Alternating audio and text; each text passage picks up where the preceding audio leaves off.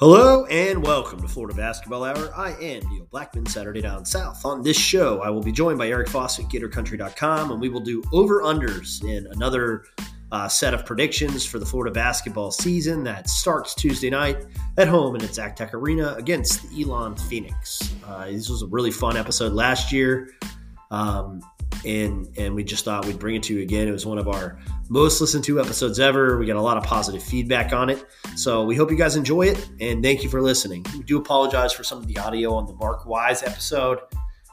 Just a phone call situation where the audio didn't convert quite as well as we had normally hoped. It is fixed for this episode, but we apologize. We'll get Mark back on and make sure you can hear him better next time around. Thank you, and enjoy the show.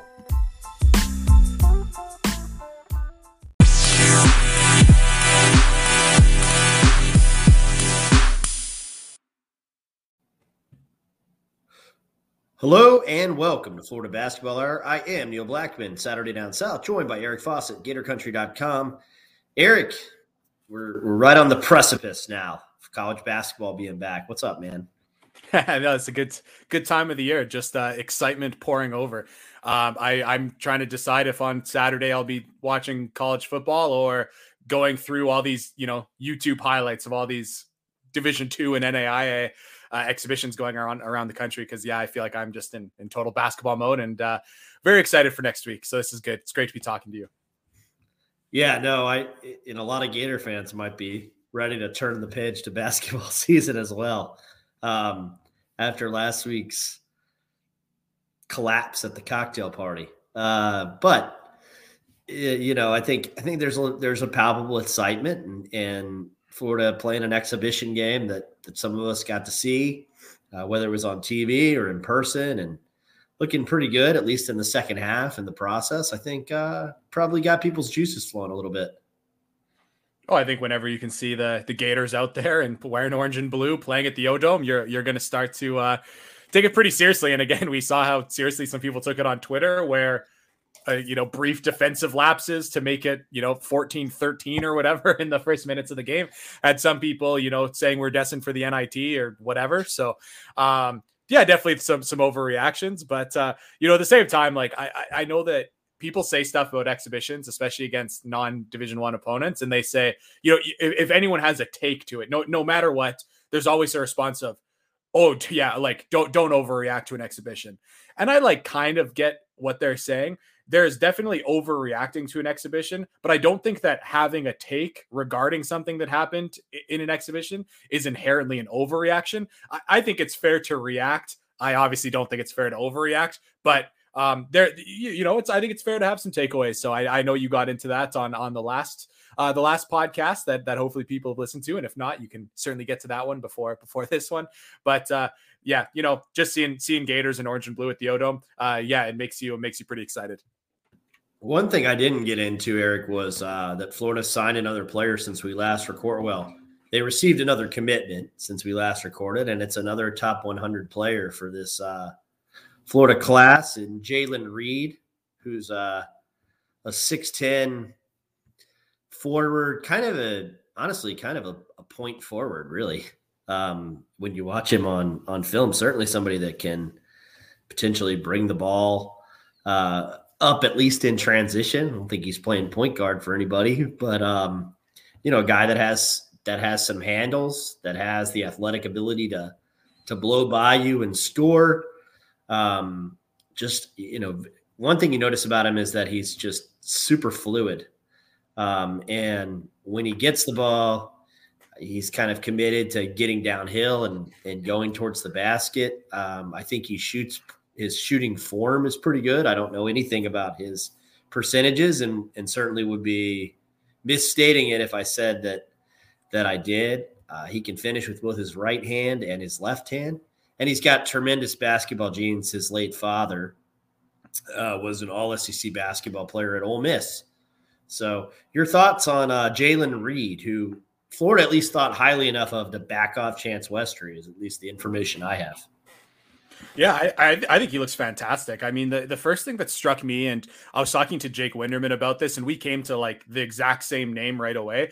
He looks a lot like Jackson Hayes.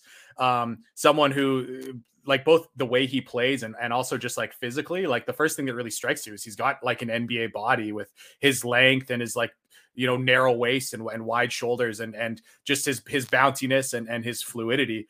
There's a lot to him that's very NBA looking forward. And I think something that you mentioned that I would have to totally agree with is he does look like someone who could be a little bit of a point forward. And I don't say that necessarily like you were saying. It's not like you're thinking he's going to bring the ball up the floor and initiate offense. But I think it's going to be another example of why you can't just line players up 1 to 5 in terms of like, here's the shortest, he's your point guard, and here's your tallest, he's your center. Because I look at, Malik Reneau and I look at, Reed, and I actually think that like, while Reneau is a little bit smaller, I actually think he's more of the center just with his skill set and his interior footwork. And I see Reed as a little bit more of the power forward, even though he might be, 2 inches taller and longer. So skill set wise, yeah, I think he's someone who I hope the Gators are able to play at the 4 a little bit. And it's partially due to a shooting stroke that looks pretty good. I couldn't really find any numbers on it, but it looks good. And right now I'm when you look at high school players, I'm far more concerned with, are their mechanics good than what's the percentage they go in. So yeah, just a player that I honestly didn't know a lot about until the last couple of weeks where, it started to heat up that he was a Gator, and just really enjoyed getting into his film recently, and someone that I'm very, very excited for in a class that I'm now very, very excited for. Yeah, and I've had a lot of questions about whether Florida will take another high school player, and I think it's possible. But what I've been told is that it would likely be a guard at this point, that they like the balance that they have right now. And I do think that the other thing is we anticipate them hitting the portal for a point guard and probably attempting to hit the portal for offense in terms of a shooting guard too. And if they do that, then maybe you don't sign someone. But I don't think anybody could be not excited. Should look at this class and say it's not exciting. It's now very firmly in the top 20 in the country with the addition of Jalen Reed. So I think that's a really good place to be for Eric Pastrana and Hakeem Esteen being here for just a couple months. Really impressive work from the two of them. And I agree. That's a great point on sort of the difference between Jalen Reed and Malik Reneau. And I've been thinking about that as I've been writing a lot of ACC previews for a new Saturday Down South website. And I like Notre Dame is a team that has a situation a lot like that with Nate Lasewski, who is very clearly a center, and Paul Atkinson, who doesn't have to be a center. And, neither of them have the athleticism of Reneau and Jalen Reed. It's not a like for like, but certainly from a skill set standpoint, where Paul Atkinson can really play underneath the hoop. He's got great footwork and is a good passer, but he's perfectly comfortable 20 feet away from the basket too. Just because he passes so well and he shoots so well and has such nice touch. So I think, that's the thing about modern basketball now, as you're pointing out, Eric.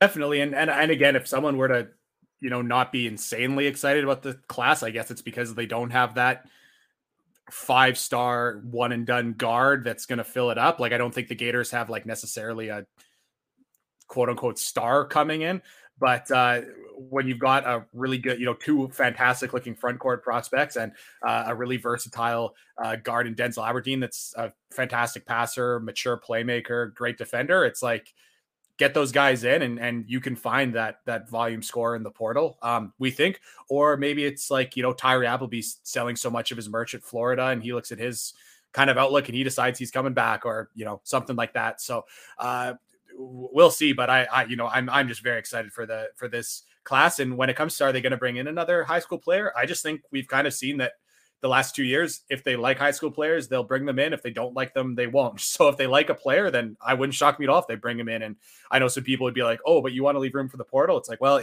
it'll work out. I promise. It always does. So it's like, if they like high school players, they'll keep bringing them in. And if they don't like high school players, we'll see it like last year where they had one player in the class up until, very late. So I don't really know if they're going to bring in another player, but I know there's still players they're after. And I know that there's still players on the board that, that I like in my limited view of seeing them. So we will see. But I think largely speaking, it's nice that if they don't take any more high school players, they know they have a great class, so they can really just focus on this season, this group of guys, and they won't have to worry about, what they were doing for Reed, which was multiple coaches flying to Los Angeles to both be at games. So hopefully they don't have to do that as much now, because they have a bunch of their guys, and they can really focus on making this year's team as good as possible.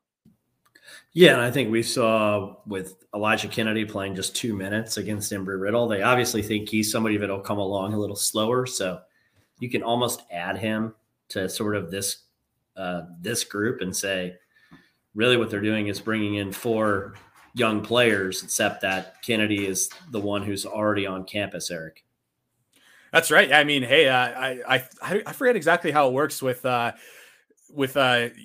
Gatkick playing his junior college year last year. I think that those junior college players get their eligibility back as well. But so hey, I mean, I think he's technically a freshman this year. He could technically redshirt, and then suddenly you've got Toon Gatkick technically a part of the class as well. So I mean, there's a front court for you, Toon Gatkick alongside Reed and Renault. So, and again, even if he ends up, using his year of eligibility, we know in modern basketball, there's not a lot of guys that are sticking around for 4 years anyway. So you might as well kind of start quote unquote, blending these classes together a little bit that are a year apart from each other.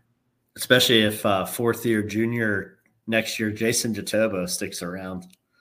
You got a lot of girth and different style players in that front court if you're Mike White and the Gators next year. But we're going to focus on this year for now. And I think probably my favorite show last year was the Over Under show. I even enjoyed it a little more than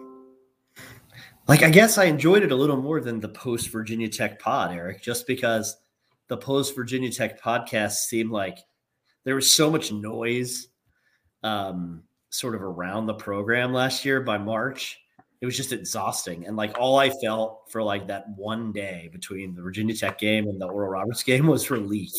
I didn't have to do a show about them losing to Virginia Tech in the NCAA tournament. And I was like, whew. But this was fun. Over unders. All right. Well, this year we do have a couple upgraded categories, a little more variety. The backstory of Over Unders is I straight ripped it off from the Gators Breakdown podcast, because I think it's really good every year with David Waters, and does that. And they do Over Unders before every year, and it's sacks and all that. And I think it's just a really good episode. So I was like, hey, Neil, I want to blatantly rip that off. So this year I've added a couple different categories. So there's also just some straight superlatives, straight who is going to lead the Gators in this. Pretty straightforward. There's also some over-unders. A couple of them, Neil, instead of asking you over-under, I'll just say better or worse. There was a little bit of confusion last year when it was like, are the Gators going to be better or worse than 75th in Ken Palm's steal percentage? And it's like better or worse is kind of confusing as to, are they going to be better? So I think I'll just say are they going to be better or worse in a couple categories? And then there is going to be a fresh kind of category at the end that I'll let you know when we get there.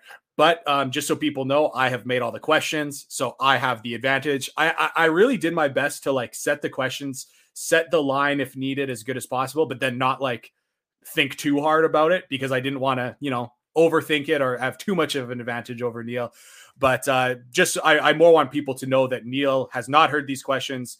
There's not really trick questions, so it's not like he's going to be, sideswiped by any of them. But Neil will be reacting to these for the first time. And I think last year, of course, they didn't end up being great, just because I think we had Keontae Johnson leading a lot of statistical categories. We had the outlook of the team based on if he was playing. So I think we maybe ended up with a draw. I don't even remember. But this year it should be a clear winner based off this category at the end. So if anyone has any ideas of what the winner should get or punishment for the loser, the show's DMs are open. Yeah, but here we go, Neil. We're going to start off with one that is pretty straightforward and from last year's questions. So the Gators last year were 88th in the country in average possession length. Do you think they will be faster or slower than 75th in the country this year? I'm going to say slower. And not because I think it'll be much different than last year, but, and again, don't want to read too much into Embry-Riddle. Don't want to read too much into 22 fast break points. And I wonder if their ability to turn people over a little more will result in some quicker possessions. But I think that number ends up staying right around that. And one reason I think that is that I do think they'll have more 3-man action, off-ball screening type stuff going on with the ball, and less direct pick and roll and rescreen. And so sometimes that off-ball screening takes a little longer to develop, which could slow down their half-court possessions, even if they kind of balance out some of that with more fast break, transition, turnover type buckets, Eric. I did not factor in the potential changes to offense into my guess. So that's really smart of you. I was actually thinking that I was gaming the system, just thinking not about even just how fast does Florida want to play, but how fast is the SEC and how fast do SEC teams usually allow teams to go. So I do think the Gators will be faster. And I think that'll make that would make the Gators that would make this team the fastest possession-like team in the Mike White era. I think if ever a time this, maybe could be it. So we will see. That's actually a lie. The Elite Eight team, I think, was faster than that. I think they were in the 60s or something. So maybe this team's faster, but I did set the over-under at 75th. The next question, another classic. KenPom defensive efficiency. Do you think the Gators will be better or worse than 21st? So I'm going to go better because I think they'll be between 15 and 20. And I know Eric has not braved the audio on the Mark Wise podcast yet, but it was one area that we discussed. And, Mark made the point that he thinks there are 3 things required to be really, really good defensively. And Florida has had all 3 in the past, but has had really only one of 3 at times the last 3 seasons. That you have to have good length. You have to have a commitment to playing good defense, which, is kind of cheesy and intangible-ish, but I do think that there's value to it when you have a bunch of old guys that are former players of the year at mid-major levels. And then he said, he used a different word for it, but what he was talking about was scheme and kind of ball screen coverage. By the way, let me shout out the Midnight Domino podcast real quick, because they had an interesting discussion with Colin Castleton and Myron Jones about ball screen defense and the distinction and the way that it's different under Mike White than it was in the Big Ten, and how Myron Jones was like, I haven't even seen half this stuff before in the Big Ten. We'll let you guys decide if that's good or bad after you watch Florida for the first month of the season. But I think the only area where Florida might have some issues is on the glass. And how much do you think rebounding impacts your ultimate defensive efficiency number? Because if you're giving up second chance points, then you're naturally a little less efficient. I still think they're in that 15 to 20 range. And for the first time in a few years, they get back into the top 25, Eric. Yeah, I think that seems to be would be kind of consensus that the Gators are, looking to be in that range. A lot of the national media looking at the Gators think that they could be that way. And obviously the coaching staff is speaking pretty highly about the defense. That podcast I just thought was hilarious, because I just love them both being like, man, the SEC is so much faster than the Big Ten. And wow, there's so much more athletic in the SEC than the Big Ten. And I mean, your stereotypes of what the Big Ten are in basketball and what the SEC are in basketball are very much confirmed from Myron Jones and Colin Castleton talking about the difference. But, Neil, this is good. I think last year we had a lot of similar answers to a lot of questions. We're already going to go with 2 different answers, because I'm going to go with my maybe hot take that I think that they'll be worse than that defensively. I say hot take because, I think it's kind of consensus that a lot of people think that the Gators will be a top 20 team. I think it's interesting to say that you need to have length. I would say that it certainly helps, but I think that length can be substituted for speed at times. And we saw that with Tyree Appleby in the exhibition. He's not long, but just so fast in the passing lanes that he accomplished what length accomplished, but with speed. And the Gators do have some of that. But at the same time, I think that there's just going to be times where the lineups that Mike White wants to play are are going to be guys like, it's going to be Tyree Appleby and Brandon McKissick and Myron Jones and Anthony Duruji, which Anthony Duruji played great offensively in the exhibition. I still think there was just times where it's just like, man, you're so much more athletic than this Division II guy who's 6'6". How is he getting by you on the dribble? So I still just think there's going to be some of those moments. So I still think the Gators are going to be good. I just think they might be more like, 24th, 25th than 18th or 19th. So I'm actually going worse.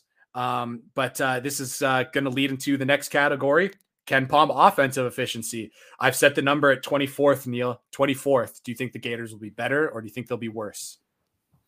So I think they're going to be a little worse. I think they'll be top 35-ish, just a little worse than last year.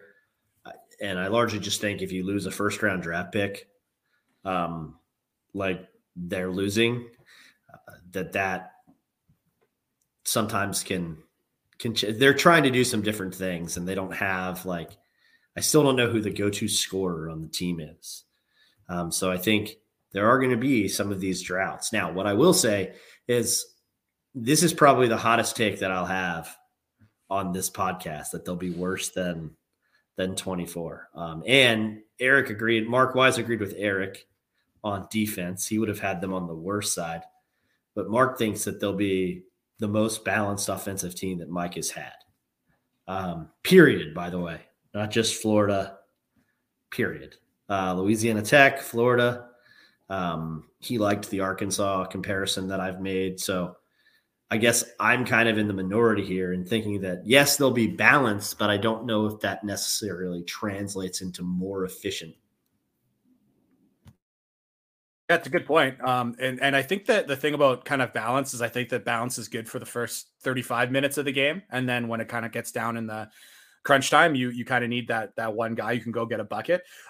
So yeah, I would say my hot take, I guess, and this kind of started with the defense and now finishes with the offense, is I think that the Gators are going to be worse defensively than people think and better offensively than they think. So I am saying I do think they're going to be better than 24th. So Neil, this is 3 questions and 3 different answers. This is good. 3 different answers. I think a lot of it too is again, I was kind of, I looked at some of the guys with big point totals and I said, I don't think that they're going to replicate that in the SEC. I also did my prediction article where I kind of said the numbers that some of the new guys would have. And it's not like they were astronomical numbers, but I do think they're good numbers. And maybe this is reading too much into Embry-Riddle, but also just, conversations I've had it became very clear very quickly that the offense was very changed this year against Embry-Riddle. And I really liked what I was seeing. I think that the Gators are doing a lot of stuff better than they were last year offensively. And I think I won't go into too much detail now because we have a lot more questions to get through. And I think I'd rather just have us talk about this after Elon, where, can tweet out some film and stuff. But I think the Gators schematically will be improved offensively. And I think last year we saw that, we didn't feel like they were great offensively, yet for most of the season, they were doing really, they did really well in KenPom, offensive adjusted efficiency. So I think that this will be kind of a similar case where they'll be better in the metrics than we think, but then also just overall, I do think they will be significantly better than last year offensively. And my one last thing is I know Chris Harry was saying that he doesn't think shooting is a strength of the Gators. And he's in practice, 10,000% more than I have been this year. So there's obviously good reasons why he has that opinion, but I guess I would just, disagree based on what I've seen from past performance of these players and think that this is going to be a good shooting team. And hopefully that helps out, but we will see. So next question is defensive rebound rate. The Gators last year were 275th, before that 150th, before that 313th, then 256th, 193rd, 173rd. So the Gators have not been a good defensive rebounding team under Mike White. They bring in some good defensive rebounders on this team. So the over-under, or sorry, I'll say better or worse. Will they be better or worse than 150th in defensive rebound rate this year? As you may have just heard, 150th is the best number that a Mike White team has ever done. So this is essentially saying, do you think this will be the best Mike White defensive rebounding team or not? So I'm going to go worse.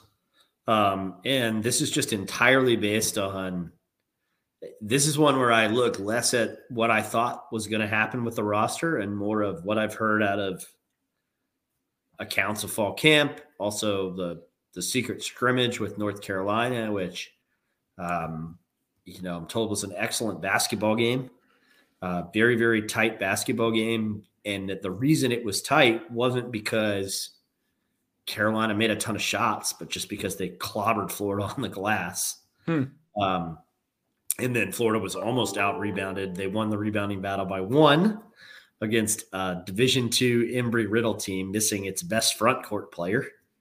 Those are some things that kind of concerned me.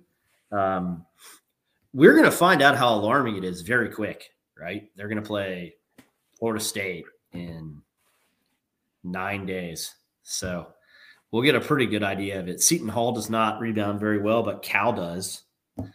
So we'll see, if Mark Fox can bully ball and muck it up and make that game very fascinating as he was prone to do when he was at Georgia.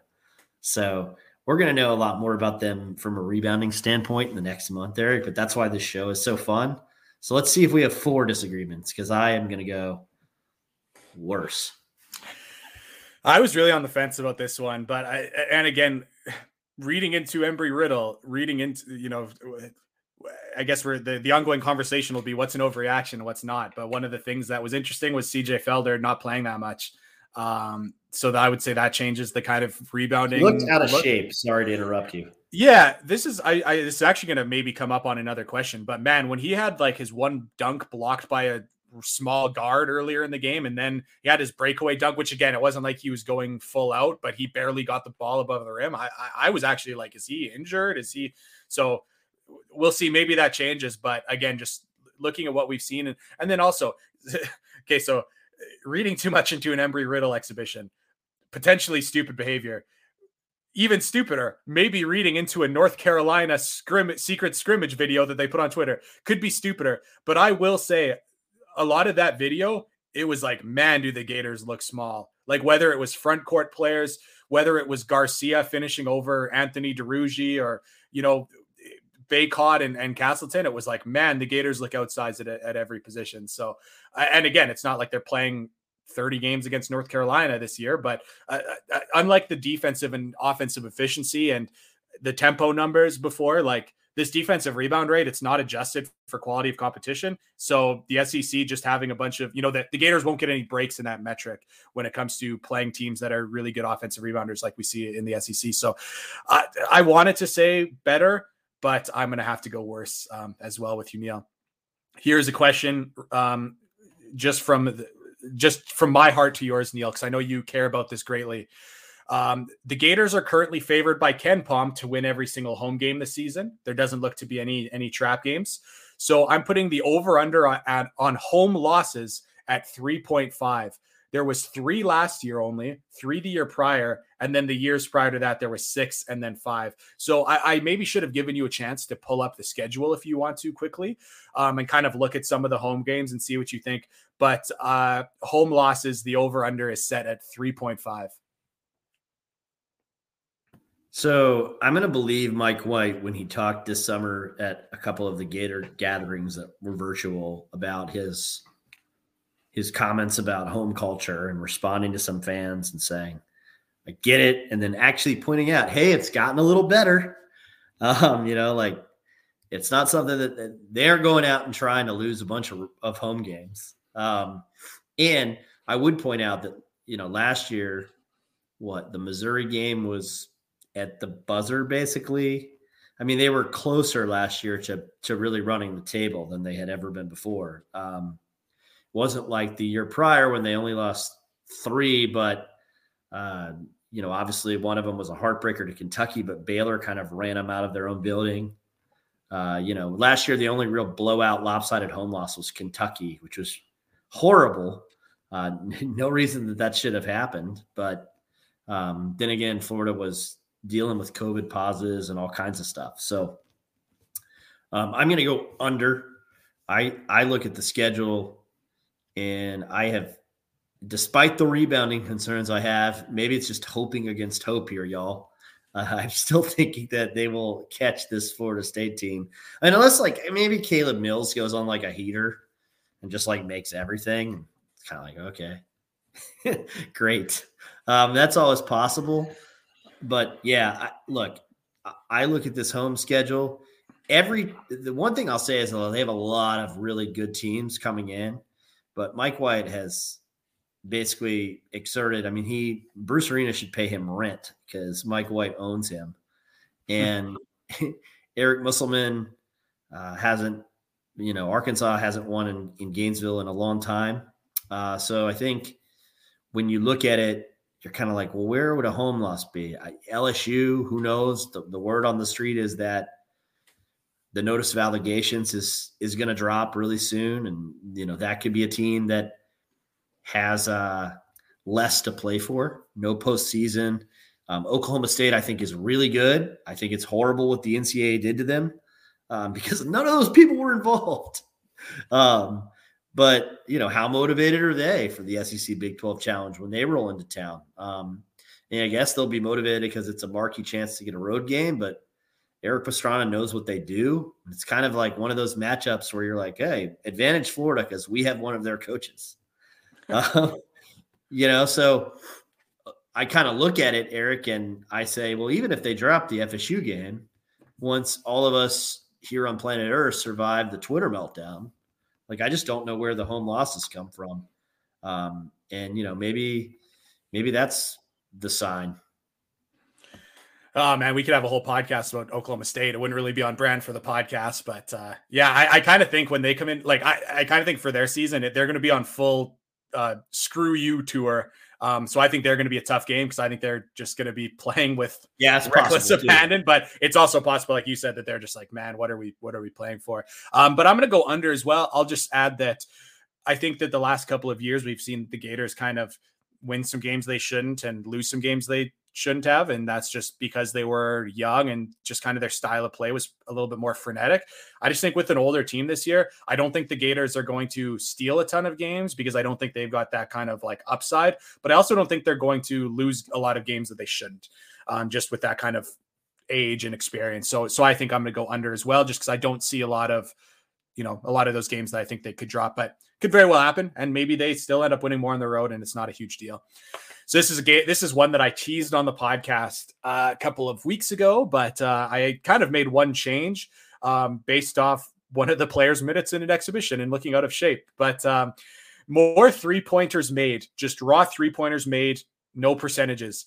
Colin Castleton, CJ Felder, or Anthony Duruji, who has the most 3-pointers out of that group? And I'll actually remind you, just so some people are going to say, oh, the answer might be easily is it's Anthony Duruji. He only attempted 1.4 threes last season, hit like 26% of them. And I'll just for context, CJ Felder shot the most threes last, against Boston at Boston College, but didn't hit a high percentage of them. And then you've got Colin Castleton, who hasn't made a 3-pointer in his college career, but has that desire. So those are kind of the three things to juggle, is like Duruji being probably on the floor on the perimeter the most, Felder, who's probably who has hit the most threes in his career, or Castleton, who will be making a focus of it this year. So I want to say Colin Castleton, but I'm going to go with Anthony Duruji because I think it's safer.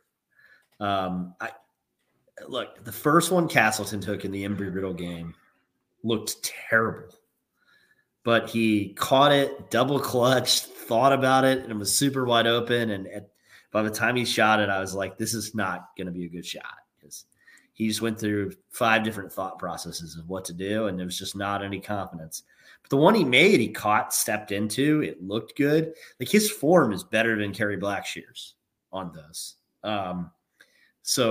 And Kerry took too many of them, I think, but made 30% of them. So I think, let's see what happens. I just like Duruji I don't think Duruji, you did bring it up on a prior podcast that you think Duruji is a little bit better out there than he shot last year.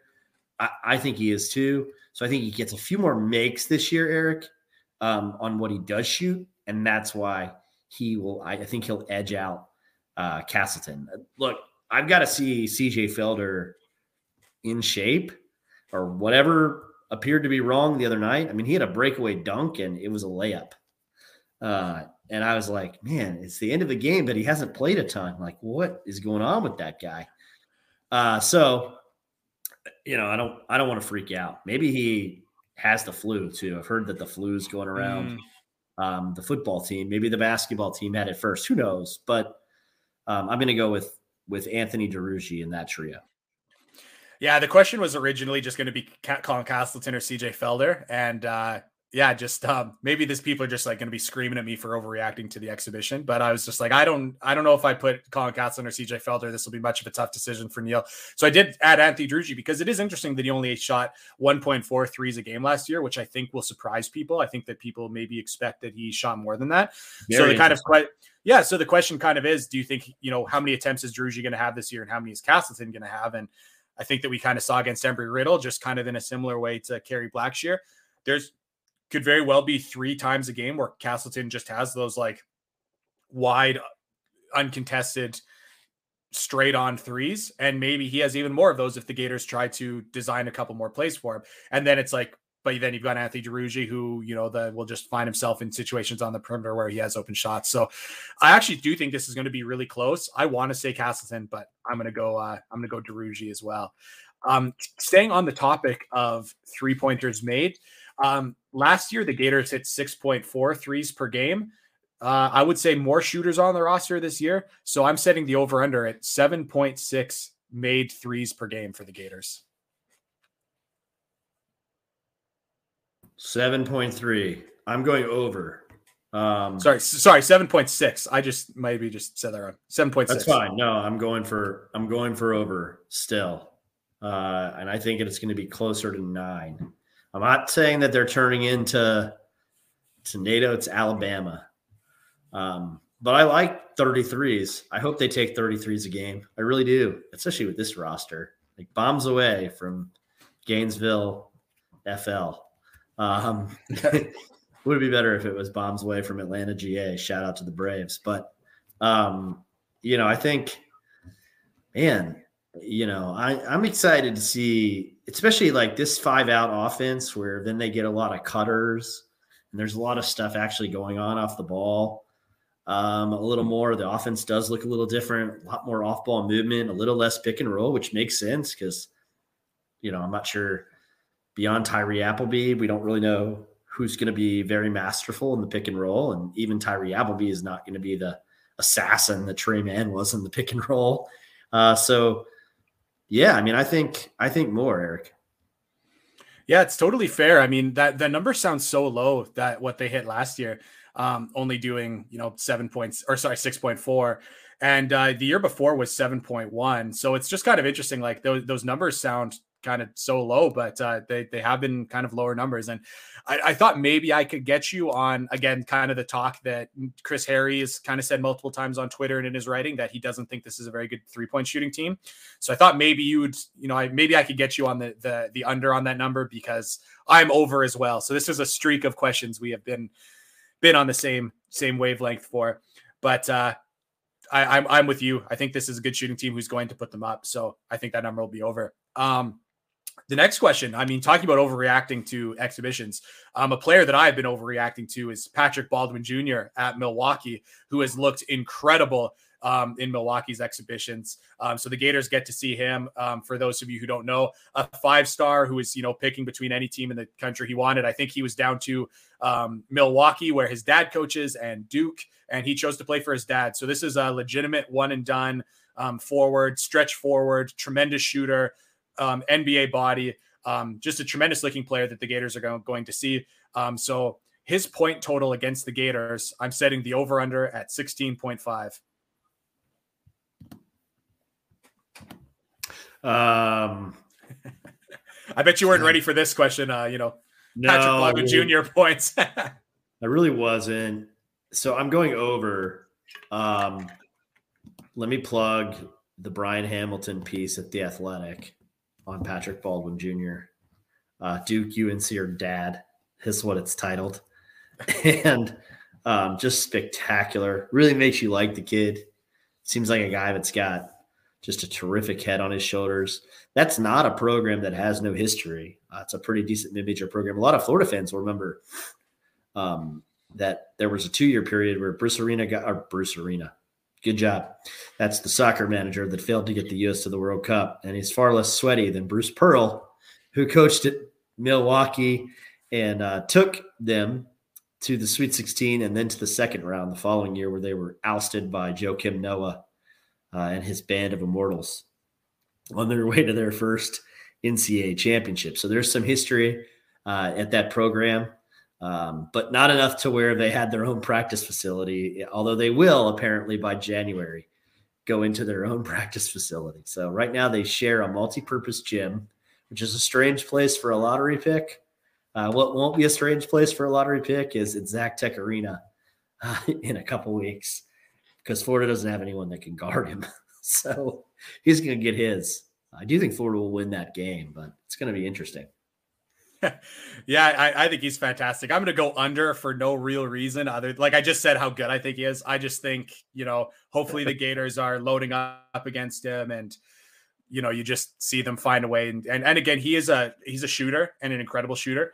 So there's always the chance that he goes cold. So I set the over at 16.5. He could score 26 very easily. So just something for us to look forward to extra in that game. We can look at Patrick Baldwin Jr.'s points total for, our over-unders game.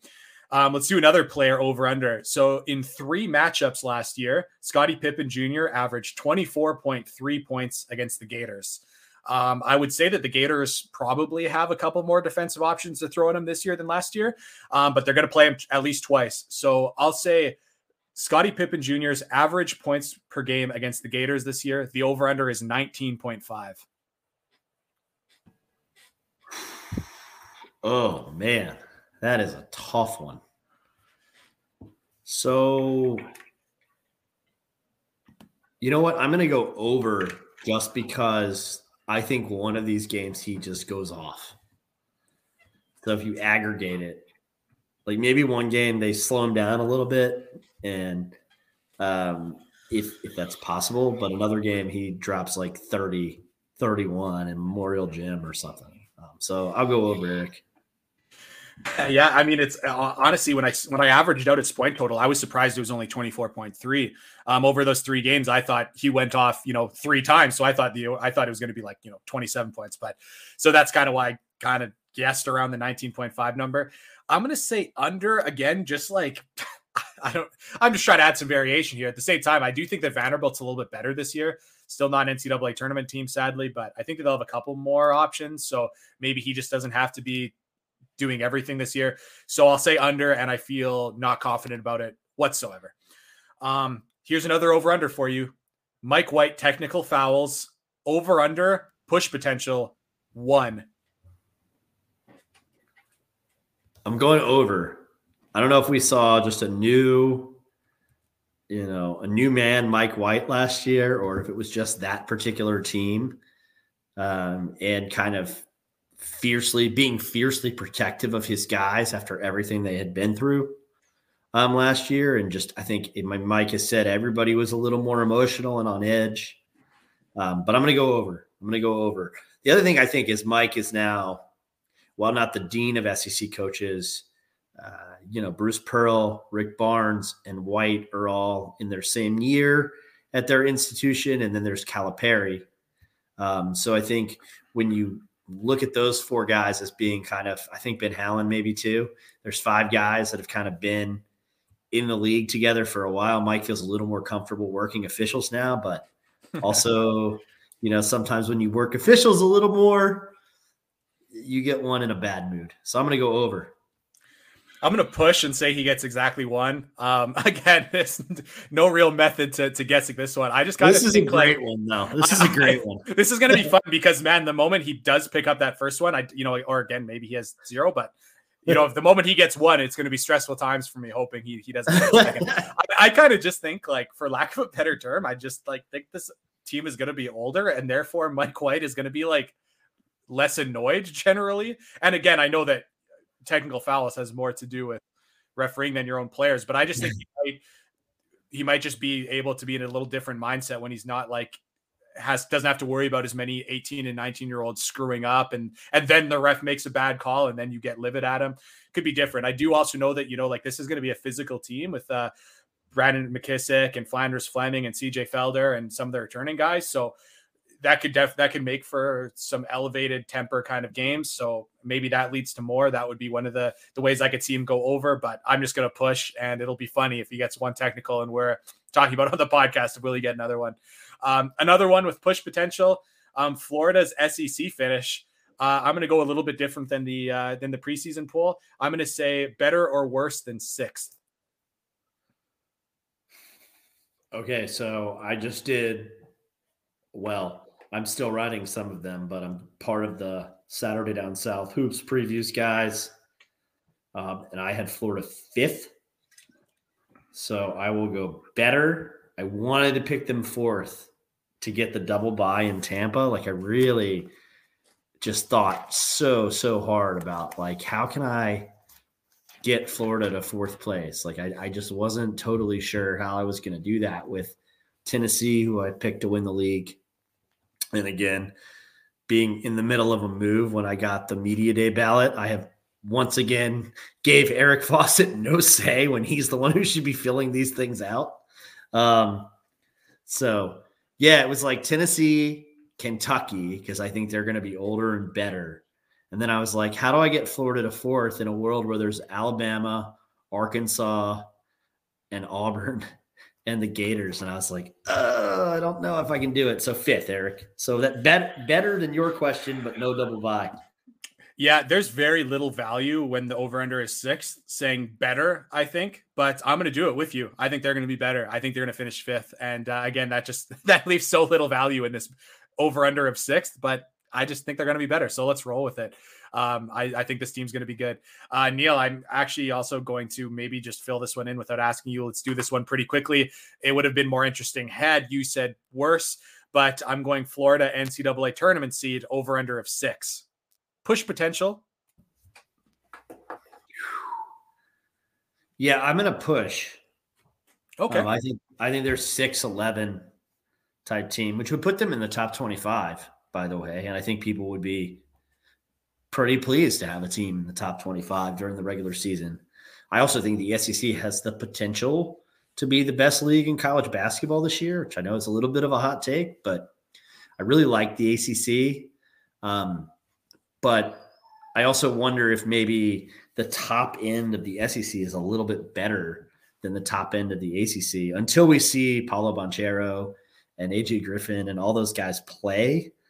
Like Duke looks really good on paper, but they have for 6 years and they haven't gotten out of the Elite Eight. And that was the year they had Zion. I don't want to go down an ACC rabbit hole on this podcast for our listeners, but then I compare other leagues and I'm like, man, this might be the best league. Like there's 8 teams I could see making the NCAA tournament from the SEC, Eric. Yeah, once again, I feel like there's not much value in saying better on this number, but I'm doing it anyways. I'm going to say that they're going to be a 5 seed.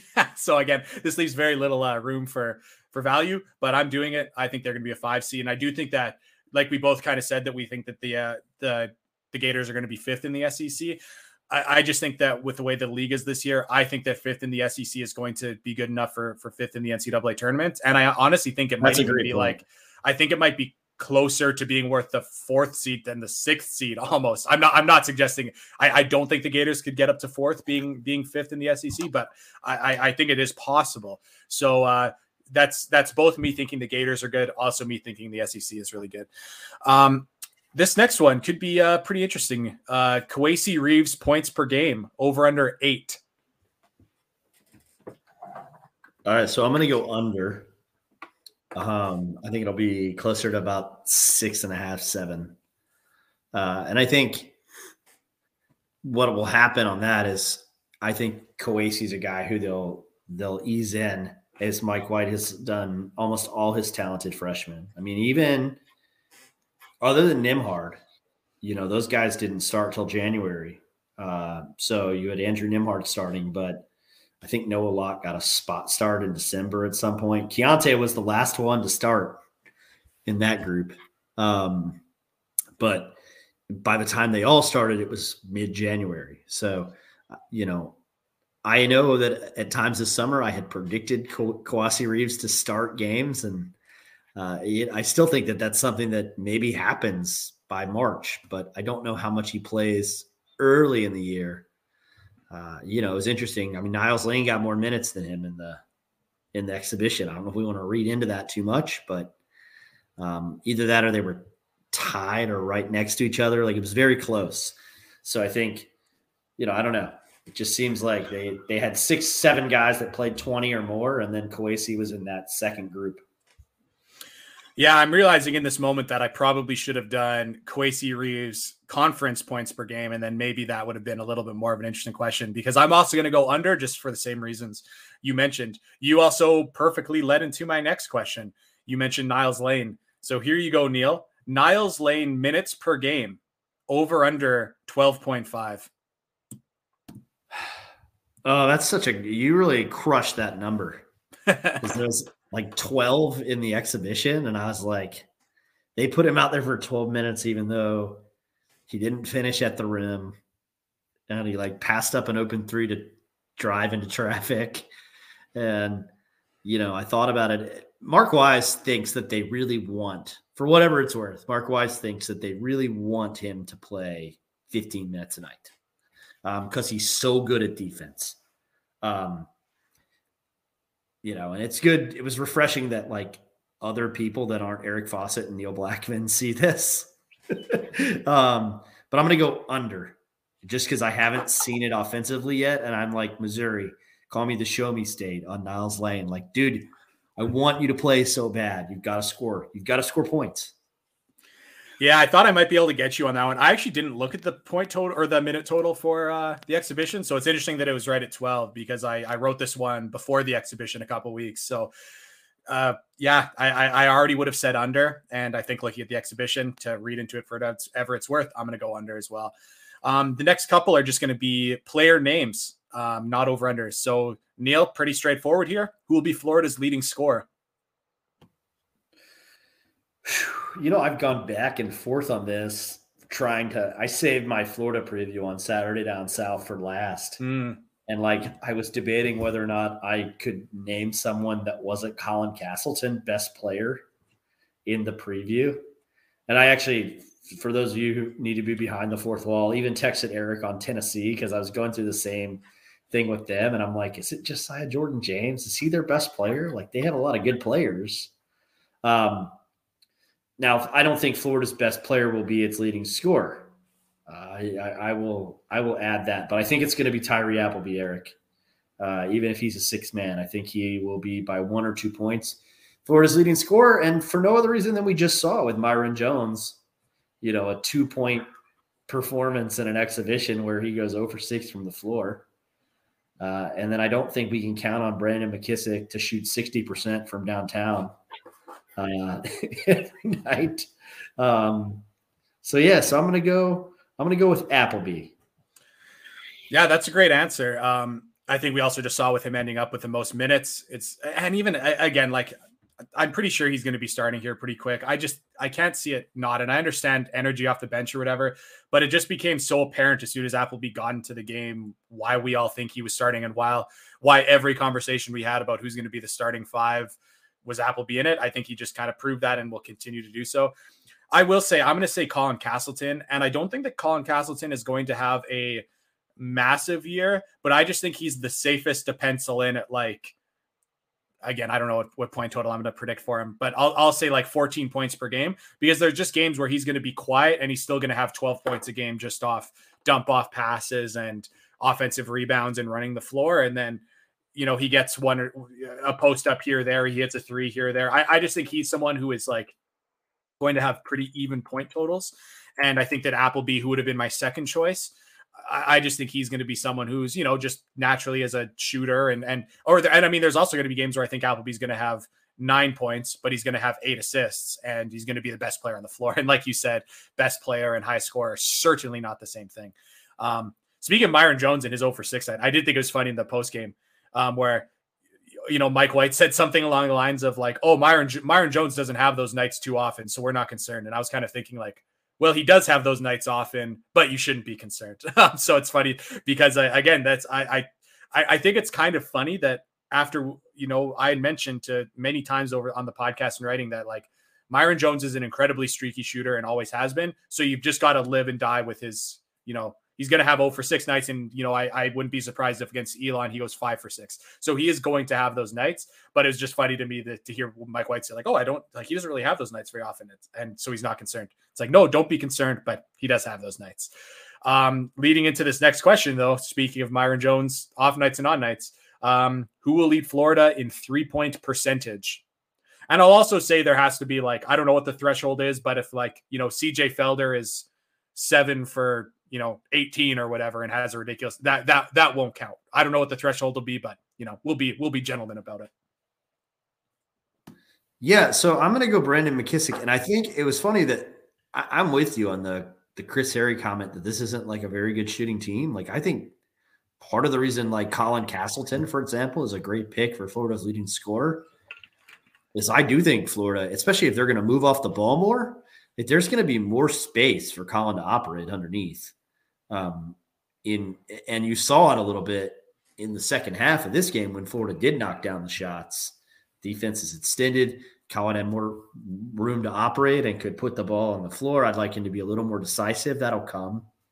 But I think it also opens the lane. We saw Flanders Fleming after they started making him sort of do whatever he wanted to get to the basket. And yes, it's D2 team, but it's still nice to see how easy it was for him to kind of get right to the rim. So a lot of that stuff operates off other things, but that's not really responsive to your question. It's just kind of why I think Colin Castleton is a good pick. I'm just going to go with McKissick on career numbers. A little bit better than Myron Jones, kind of surprising to people, I guess. But I think if he gets around 40 and Myron's at like 39.5, that wouldn't surprise me, but we'll say McKissick edges it out. I want to say Tyree Appleby, but I just think he's going to have a few too many late clock kind of bailout threes because I think he's just going to be the guy on the Gators to do that. So I think that Tyree Appleby by the end might be like Florida's best 3-point shooter, but I think his percentages won't be as good as Brandon McKissick, who I think will get a lot of those ball gets rotated to him. Like against Embry Riddle, he shot wide open threes. And he did exactly. Some people on the podcast will remember right as soon as he committed, I pointed out that his wide open 3 percentage was just ridiculous last year at UMKC. He just didn't get those opportunities very often. So what do we see against Embry Riddle? He gets wide open threes and he drills them. So I think he's just going to have those opportunities, and I think he'll be a 40% 3-point shooter and lead the Gators. Who do you think is going to lead the team in steals?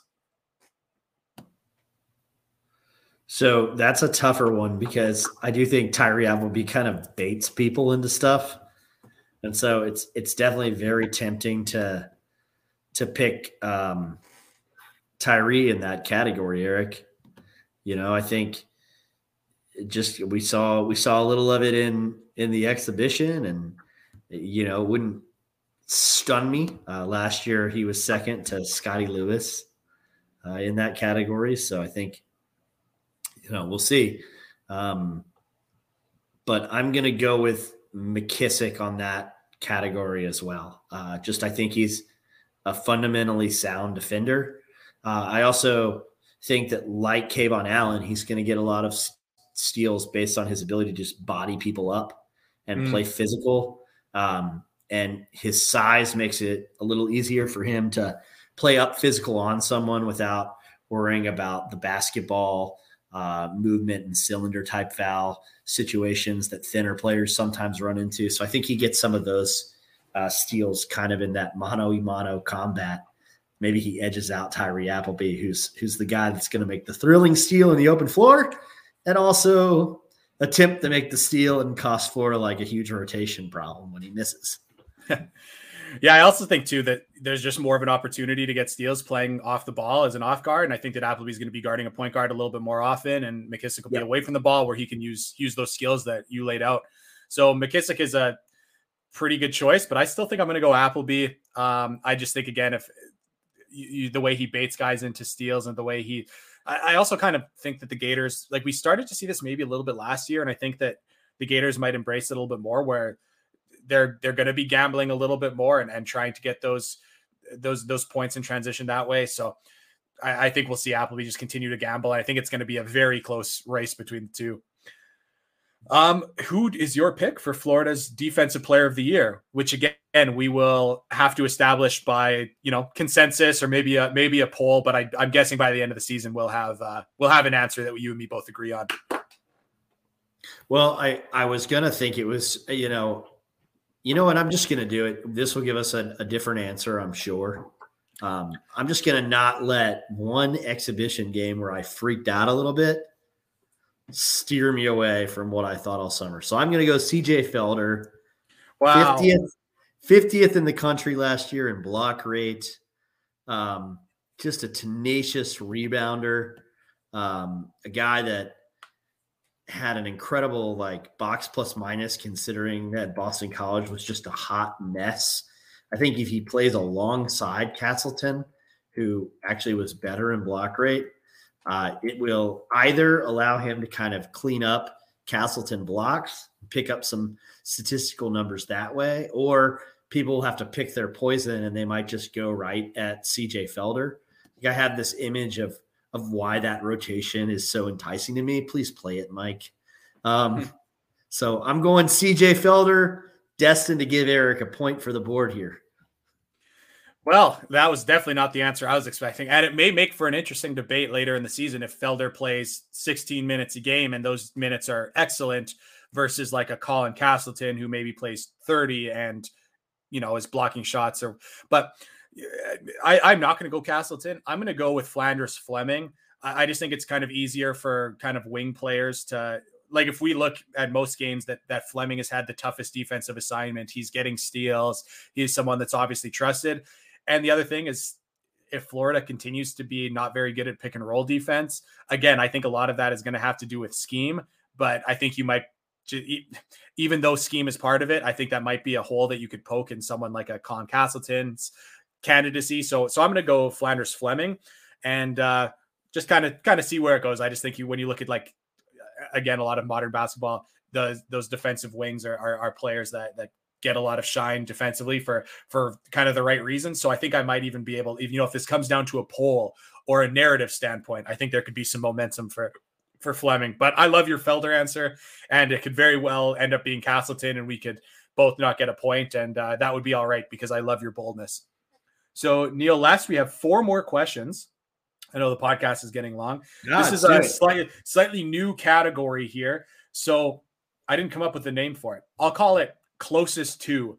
So I'm going to say a category. You're going to say a number and I'm going to say a number, and whoever's closer to it is going to get the point. So these are 4 categories where one of us will be getting a point, unless I guess hypothetically we could tie.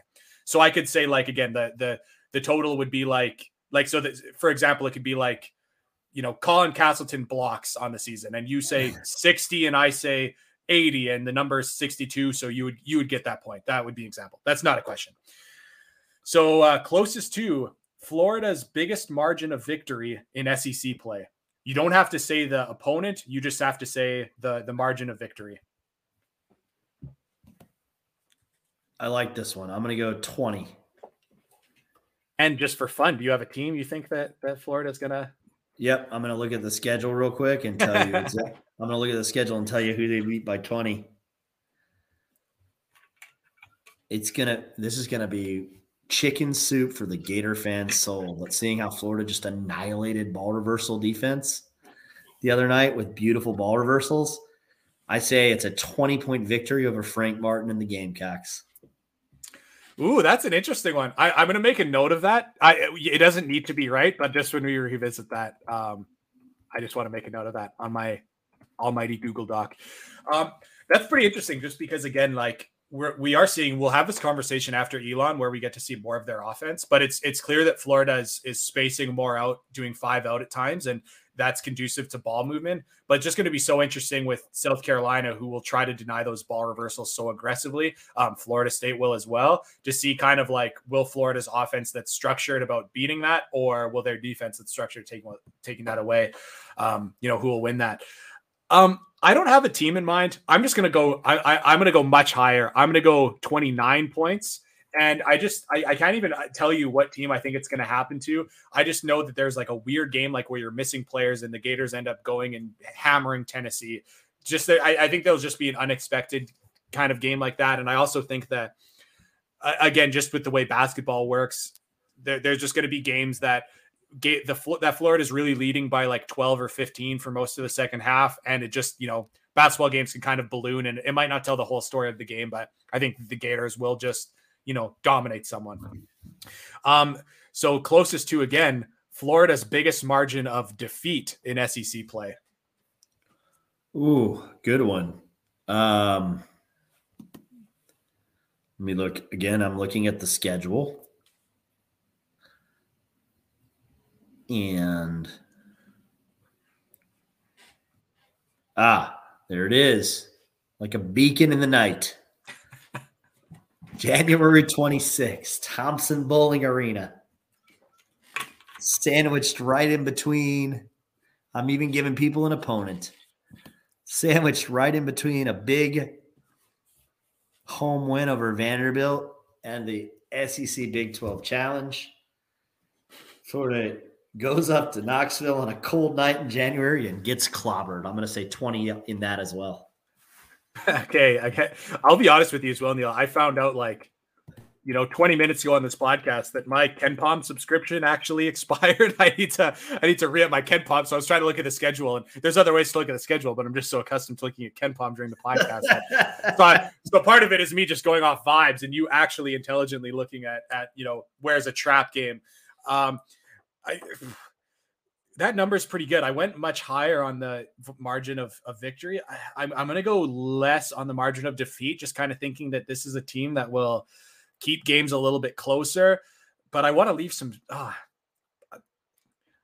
You know what? I'm going to go 18 points. I know that that's really close to you. So this is a little bit of a that might have been a little bit of a. That's all good. Right maneuver. Yeah. Again, I should have added this. This doesn't have to be. You don't have to be under. So I won't go 1 point, but I'll go 18. And just kind of, again, I'm not looking at the schedule, unfortunately, to find out what game I think that could be. But again, it's just there's really good teams in the SEC, and there's probably 4 or 5 or even 6 that could give Florida, that not that I think that they're that much better than the Gators, but just on a night where they're playing well could do that, because that's how good the SEC is. Let's do another closest to highest single game point total by a Florida player. Again, you don't have to say the player, just the point total. I'm going 30.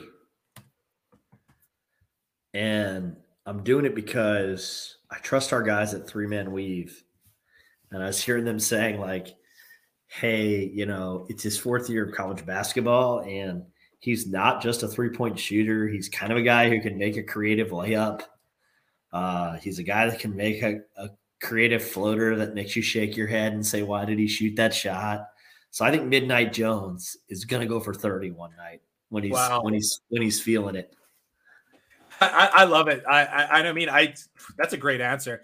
I'm going to go 26. I think that the way that the team is just so balanced, I don't know if anyone's going to have to explode, sadly.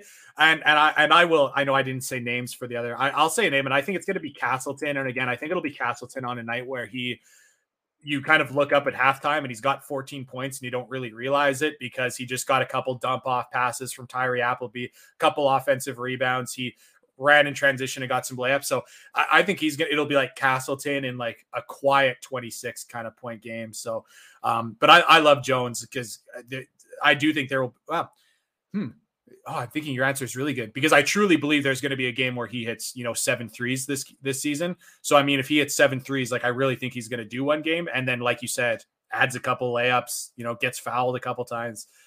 Oh, he could be a guy. I think he might have actually found something really intelligent there, Neil. And that would be a deserved point for you if you're right. But I mean, again, we didn't even have to say the player, just the point total. But I hope if it is a 30-point total or higher, it is Jones. So I really think he's the only one that could get to 30, by the way.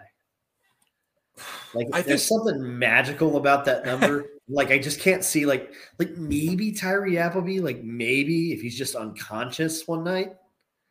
But even then, what'll happen is they'll come out and guard him, and then he'll become a distributor, I think. So he kind of gets limited at like 22, 24.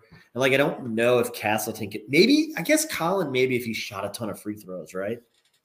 Yeah, I just think he has the ability, just the way he plays, to just have like, again, like I called it a quiet 26 when I said 26. And just again, a game where it just like doesn't feel like he's playing awesome necessarily, but then you just look and say, oh, he's got, 21 points. Like, I mean, I think he had that against against Vanderbilt, against LSU. He had a couple 20-point games where I don't even think we were really talking about him as like, oh, wow, he really dominated that game. It was just like, you're a big man with good hands and you run the floor, you're going to find some of those points. So I think Castleton could do it, but especially to add in now that he's going to take a couple of threes, maybe he just goes 2 for 3 from the 3-point line and chips in a couple there. But I know what you're saying about the perimeter players. I think Jones would be definitely the most likely. Like Kayvon Allen going for 33 against Duke, and you're just like, the hell did that come from? Yeah, just like one good half.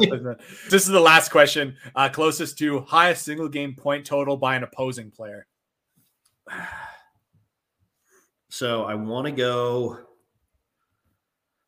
Scottie Pippen, and I've already said like 3 times that Florida's beating Florida State this year. So I'm not going Caleb Mills, but I am going to knock on wood and go outside, dance around 3 times and spit when the podcast is over. Cause I just like have these horror movie dreams about Caleb Mills being like the AAC player of the year version of Caleb Mills.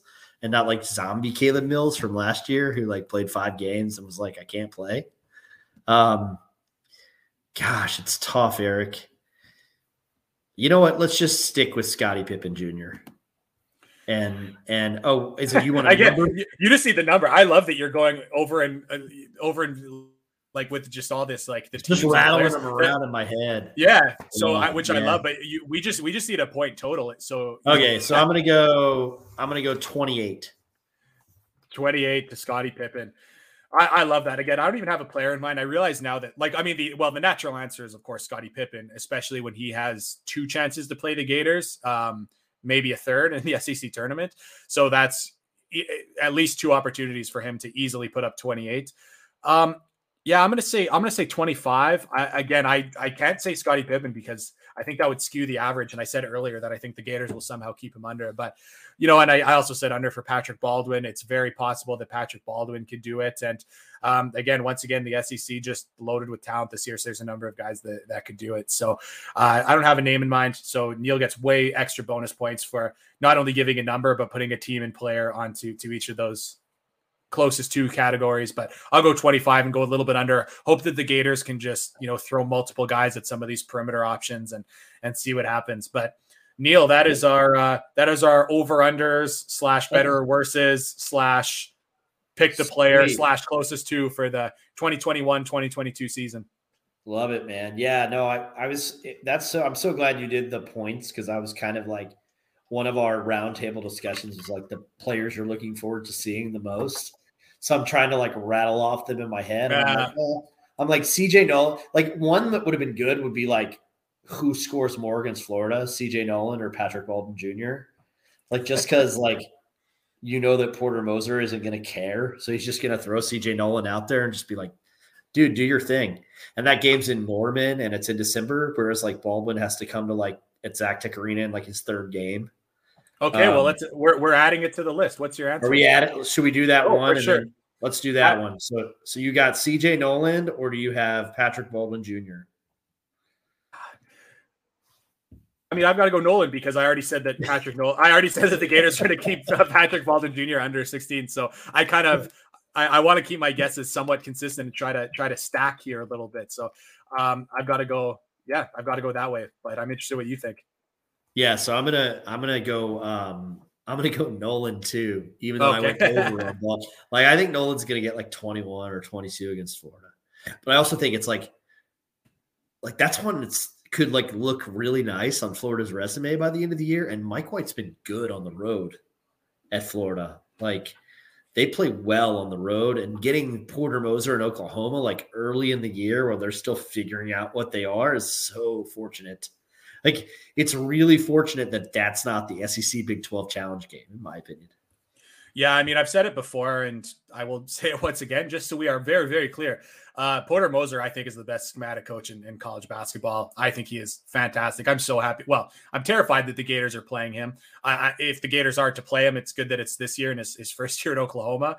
Yeah, I think he is so, so good. So that game excites me and terrifies me, but I think he's going to do so good there, and not looking forward to when they're in the again, looking forward and not looking forward to them being in the SEC and seeing Porter Moser a whole bunch, but they did really well to hire him. So so Patrick Baldwin or Noland is on the board. Of course, we both said the same answer. So no points will be changed in the score total, but we did add it to the list. So it'll be another one to revisit after the season. Well, great show. Eric, a lot of fun to do over and unders, get you really juiced for the season.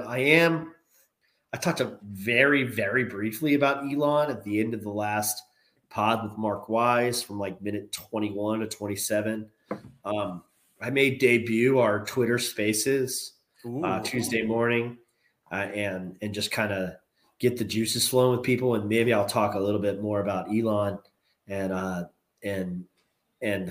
guess they're the Phoenix now, not the Fighting Christians. They have switched their nickname.